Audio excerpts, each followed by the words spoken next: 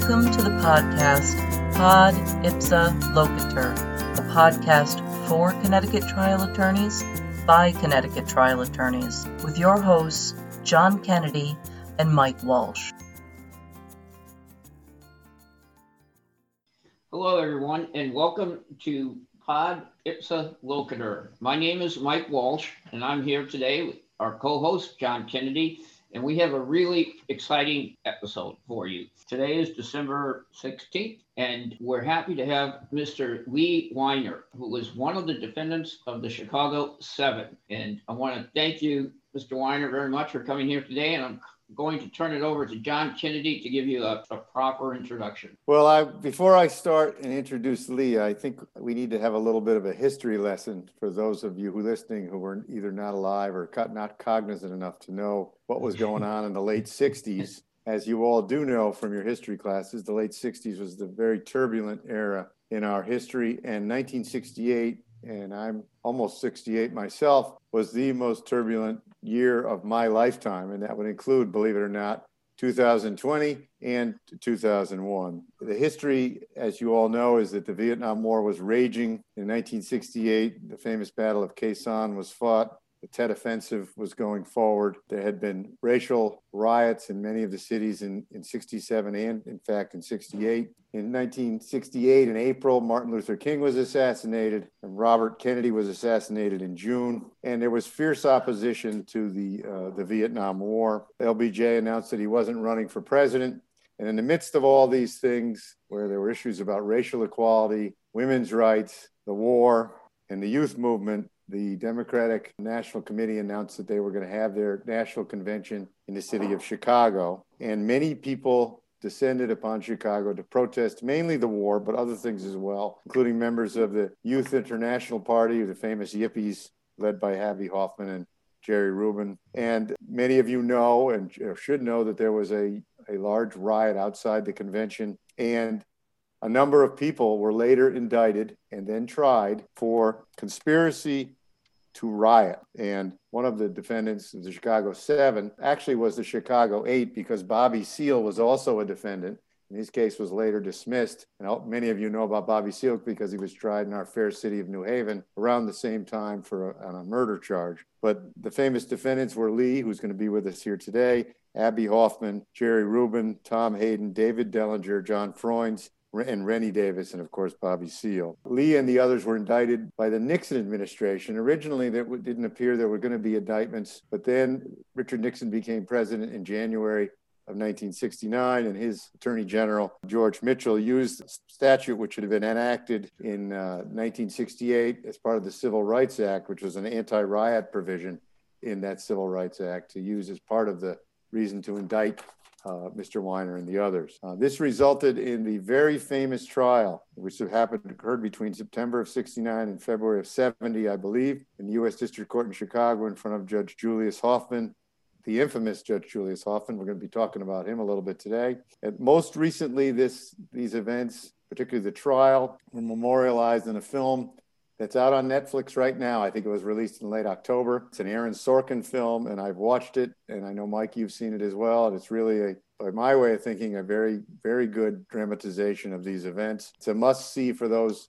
in my opinion, interested in the history of this time period, and also in trial law. And arguably, this is the most famous, some people would say, show trial in our country's history. Mr. Weiner, I'm happy to say, was acquitted of all charges by the jury in that case. Yeah.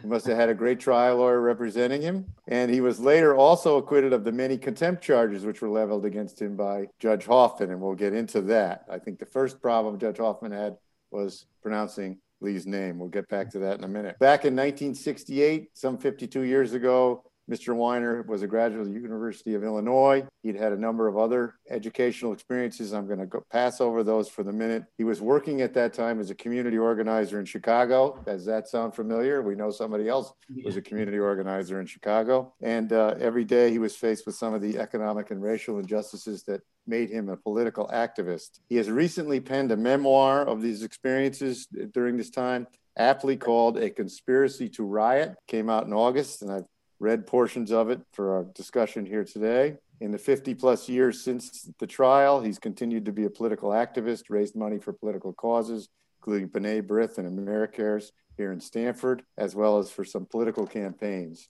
So one thing I was surprised at was that Mr. Weiner claimed that he was as surprised as the rest of the country when he was indicted in 1969. And I want to ask him a little bit about that. When this trial and these events occurred, I was a 15 or 16-year-old, and I have to say, this was my first experience being interested in trials. It was on the front page of every newspaper and on every telecast, literally every day. I know that's a long-winded introduction, but I just want to ask you, Lee, my first question is, how did you happen to become involved in this, in your activism back then and protest and your subsequent arrest? And also, as a secondary question, is the movie accurate or is it just a dramatic interpretation of what occurred? Okay, so the answer of how I got involved is from my mother. I had bad friends. I just hung out with the wrong people. I had, like everybody else around that table, in the defendant's table in that trial, had been active politically since 1960, 1961, 1962. None of us were virgins. Everybody had been arrested. Everybody had been spent time in some jails. And there were people who were far more deserving than I was of being indicted. But I had the misfortune to be a loudmouth. And at one point, I was a loudmouth in front of somebody who was actually an undercover police officer. And he was very excited. And apparently so was the grand jury. So my lawyer charged it teaching and demonstrating the use of incendiary devices to disrupt interstate traffic. Fantastically great job. The movie, which is the other part of your question, it's great. It won my heart because it includes a scene that actually I had written to them about to include, and it has Abby Hoffman, was asked at a press conference after some insane testimony by a city official when he was making a joke about, well, we want permits, but on the other hand, if you give us $100,000, we'll leave. Yeah. And the city presented that as that was facts. And the guy kept saying, oh yeah, that was true. After that day of court, it was often the case is we had press conferences, both at lunch and after the court. And after the court that day, a bunch of reporters were hounding Abby in relationship to, well, what was his price? Would he have taken $100,000 and left? And it was televised. And what Ab said was, what was my price? What was my price for the revolution? He smiled kind of whimsically and said, my life. And in truth, that's what the trial was about. It was about our lives and the lives of the thousands and thousands of other people who were on the streets and tens and hundreds of thousands of people around the United States at that time who were opposed to the war, opposed to injustice, opposed to a culture which was demeaning, to sexual roles which were horrible and punishing and demeaning, and an entire culture as well as the war. So that was what was on trial. We thought it was, we called it a political trial, not a show trial, but it was. The movie actually does a nice job both showing and telling. Look, it's a movie. Is it completely accurate? No, of course not. So for example, in the movie, I'm clean shaven and short hair, and the truth is I look like a maniac. I had long hair. I saw the pictures. You did look like a maniac. If I had been on an elevator and the door had opened and you were out there trying to come in and you took one look at me and said, hey, no, maybe I'll wait for the next elevator. Only have understood and would have been, you're right, capable of doing anything. But the movie does show and tell that resistance to injustice, whether it's on the streets against brutal police or in a courtroom which is stacked seriously and significantly against us, that resistance is both necessary, required, and possible. And that was the message that trial conveyed to lots of people. And it's one of the messages that movie conveys fairly well, I think. So, okay, Aaron, I forgive you for taking off my hair. Yeah. And I should tell you, Lee, that John faces that same kind of elevator experience that you do quite often. But I have to ask you about a couple things. One, was the judge as bad as he looked in the movie? Was he really that bad? Worse. Really? Wow. Worse, yeah. It's difficult to convey. In part, I don't know, people may not be familiar. In the same way, I'm not familiar with the people who have 24 million followers on TikTok. Yeah. Similarly, people might not be familiar with the cartoon character Mr. Magoo, which was a long time ago. It was cartoons that were shown in movie theaters, maybe on TV, I don't remember. But anyway, the guy looked like Mr. Magoo. He was bald, he was short, he was hunched, crinkled, and he was always sarcastic and punishing. He mispronounced not just my name, but poor Lenny Weinglass, who was one of our attorneys. I mean, how do you, in a 7-month trial, whatever, however long it took, 6-7 months, whatever it was, how do you not figure out one of the 2 defense attorneys' names? Yeah.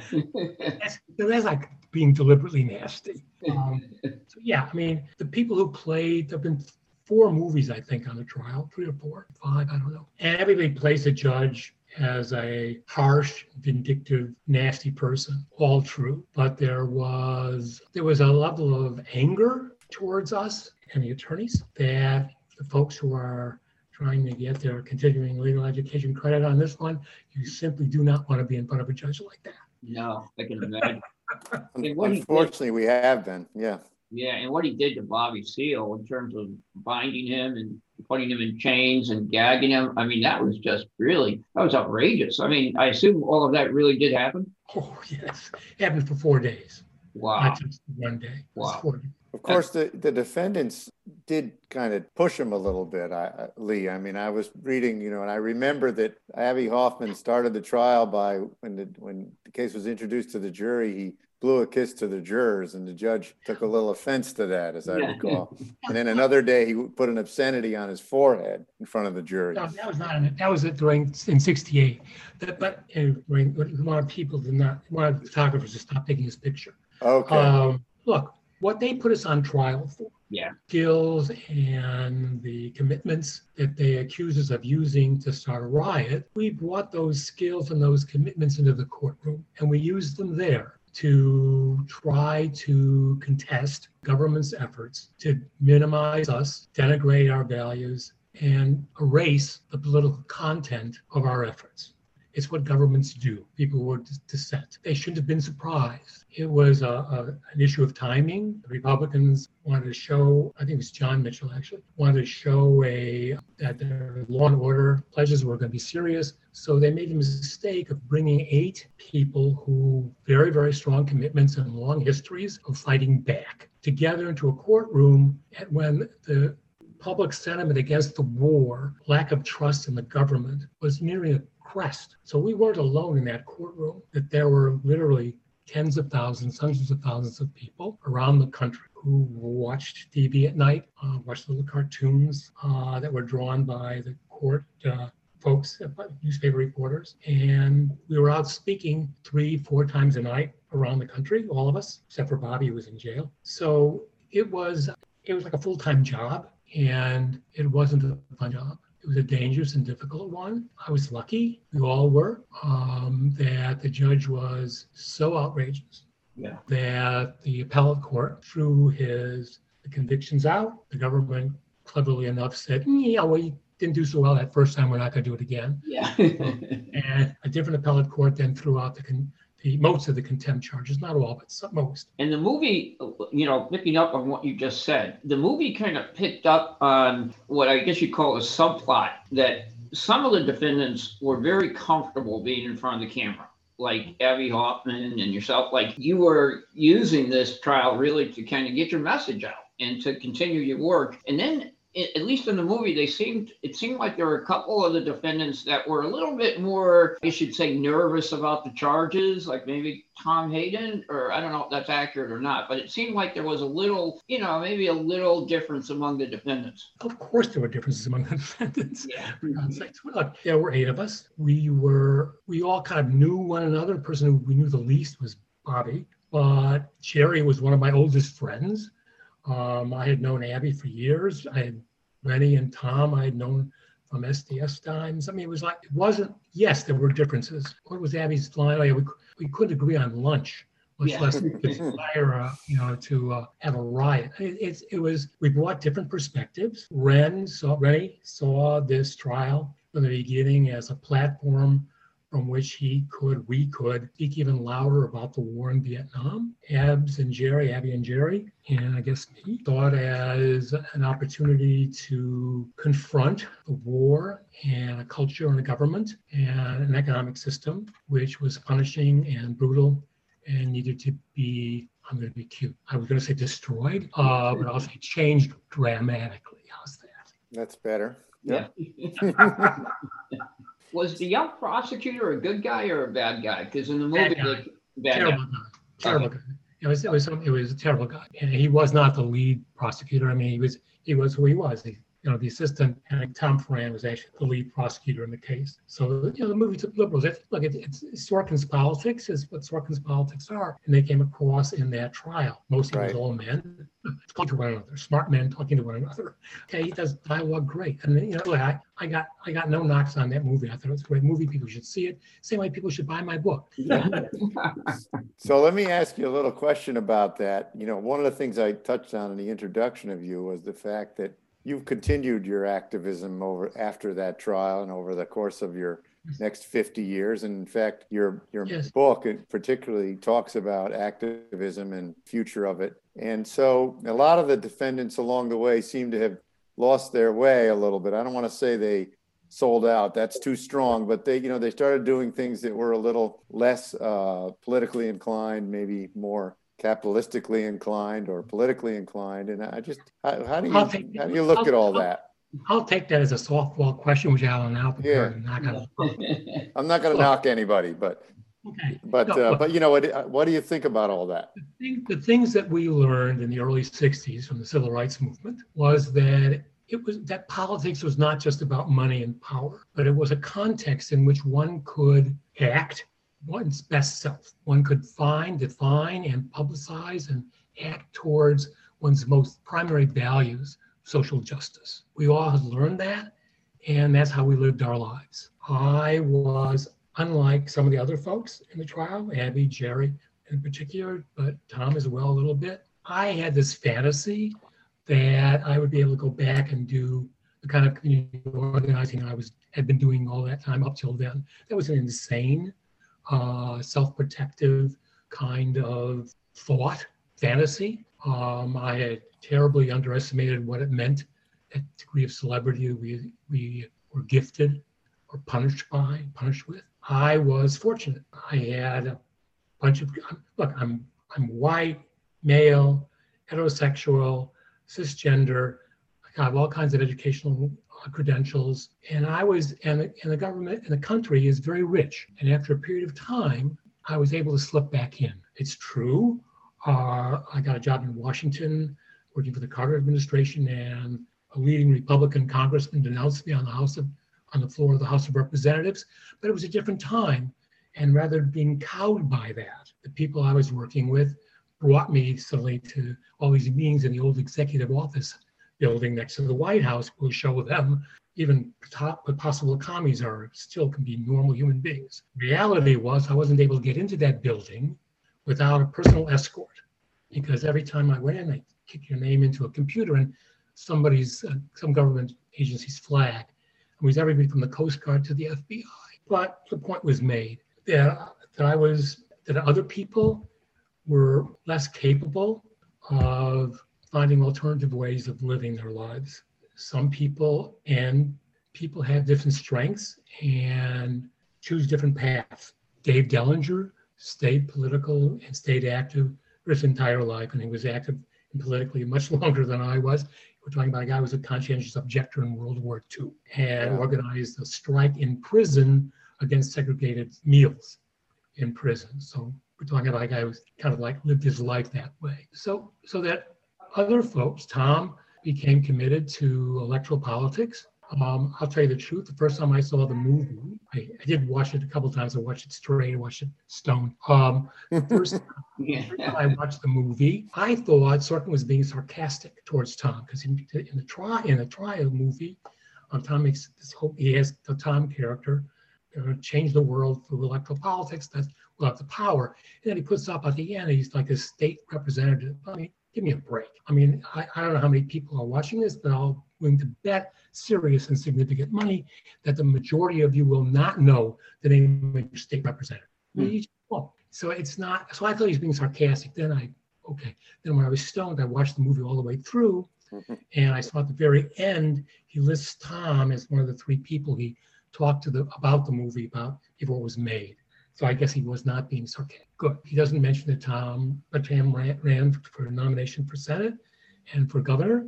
Didn't make those. Didn't get those nominations. But Tom stayed political all his life. Habs had a harder time. He ultimately killed himself, not alone among the friends that I had. It was a very, very hard time, and it was a hard transition. I mean, I'm somebody who, I have 3 generations of children, essentially suggesting that I also had some troubles trying to reestablish and reconnect to the real world, or the real world that I founded in those years following. Jerry was really hounded out of New York City and got involved in human potential movement and EST and all that stuff. And he was trying to save himself. Yeah, everybody had to make money. Everybody had to live. And writing books or being supported by people who were politically supportive and also happened to be wealthy enough to provide some degree of support, that those possibilities dried up, were not real or were hurtful. And so people found their own ways. So I don't knock Jerry for what he did at all. He tried to live a life. He had children. Jerry was a good guy, friend. That's good to hear. So do the rest. What do you think about what's going on now? I mean, coming from your background in the 60s, and then you look at what's going on today, what are your thoughts in that regard? Fucking fantastic. Look, here's a story. Lots of fathers talk to their sons and daughters about sports teams that they, when they were kids, liked. Like Chicago Bears, blah, blah, blah. I had a conversation with one of my sons this summer about the different kinds of gas that was used in Chicago in '68 and the gas that was used by the cops in Portland. So this stuff continues. It was broader, more racially diverse. I mean, there are people, whites and blacks on the streets together this past summer that simply did not occur in the late 60s. That just simply didn't happen. And so that it suggested that people learned more quickly than I did, more quickly than any of us did, that politics requires and allows for your active participation. And that active participation provides a grounding for a sense of who you are and who you can work with and who you can work with to help change the country for the better. So yeah, I think the stuff that's been going on has been terrific. The one question I had, which is kind of a related question, is it seems like the youth movement, which was a big portion of the protest movement in the 60s, is not really part of the deal right now. I mean, there are some youths who are, and young people who are involved, but it's more interest groups now than just general youths who are upset. So how do you square all that? So for the last week, literally for a week so far, I've been trying to figure out TikTok. Oh yeah, I got a granddaughter who's pretty good at it. If you need help. Okay, so look, I mean, when you start talking about 18-year-olds who have 20 million followers, right? Right. You're talking about a scale of communication which is, it's sure beyond me. As I'm saying, I'm spending time trying to figure it out. I got TikTok because people sent it to me through Twitter or something like that. But youth culture includes Black Lives Matter. It includes people who are mobilized against racist discrimination against immigrants. It includes people who are mobilized against people who are discriminated in terms of gender. It's so that there's this huge collection of people who include millions and millions of people watching TikTok, but there are also millions of people who are engaged in work that touches their heart and helps protect people and reaches for justice. Before the election, I would say to people that, look, it's difficult to argue about electoral politics. It has to have a priority. But I would say to people, and I say them now, is that there are certain battles that an election has an end date. you know whether you won or lost. There's certain battles, LGBTQ rights, immigration, citizenship, sexism, racism. Those battles, destroying capitalism. Those are battles that don't have a necessary end. You don't know whether you won or lost. You have to keep in the fight. So that I was lucky. I was able to work for the Anti-Defamation League, politicians I liked, nonprofit organizations that I thought were doing good work. The work was basically ameliorative. It was not able to create the level or degree of changes that we had hoped for, but things are certainly different now, better in many, many ways, harder and harsher. We were not the only ones to learn that you could organize around your social values. People on the right also learned that. Our 60s was one set of values. There were other people who decided their values of religion, God, traditional values needed to be defended, and they also organized in relationship to their values.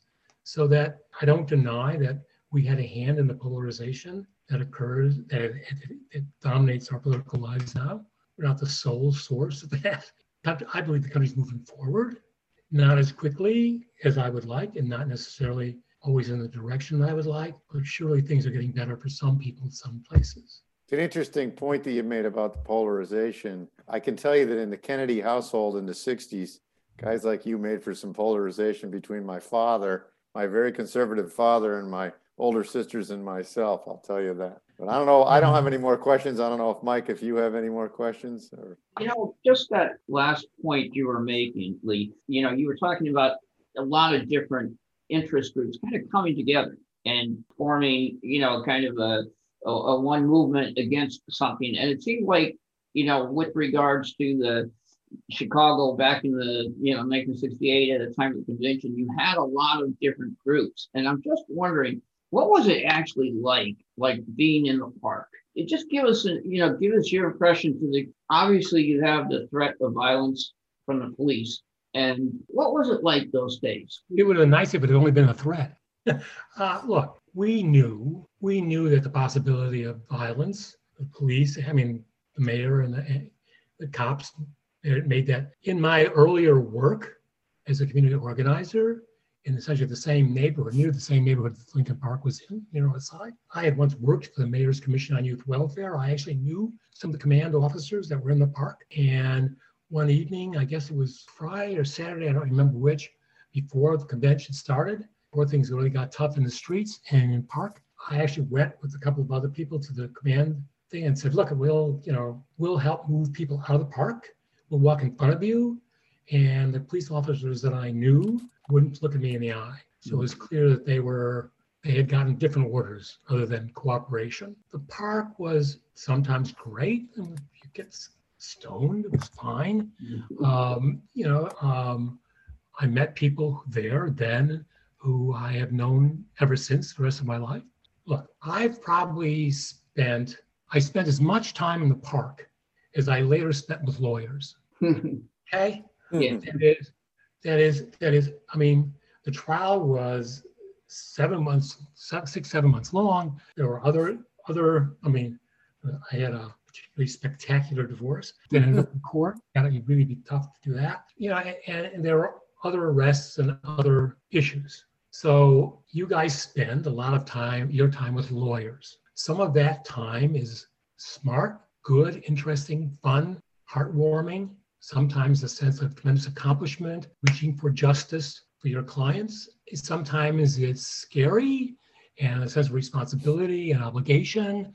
And sometimes it's boring and sometimes it's just too much. And if you don't have a goddamn drink, you're going to shoot yourself. That's what it was. It was all those things. It was life. It was life at a high pitch. And I was fortunate, as I've said, to be able to live my life engaged in a politics which have over and over again allowed me to experience moments that were life-changing and positive, and working with people who had similar experiences and were similarly blessed with being able to work in ways to help bring justice, greater justice in America, make this country a better place. It's being called being patriot. My family was not necessarily so thrilled for a long time, shocked, but it worked out mostly. Oh, that's great. Well, thank you very much, Lee. And Lee's book again is A Conspiracy to Riot. I think it's something. You can get it in Kindle. It's inexpensive. It's on Kindle. And we appreciate your time today. Mike, anything else? I just want to thank you too, Lee, for giving us kind of a window into your experiences and into your thoughts. I mean, it really is fascinating. You seem like a very fascinating person. I want to thank you very much for coming on to our podcast. Thank you for the opportunity to do so. Appreciate it. Thank you. Thank you for joining us on Pod Ipsa Locator.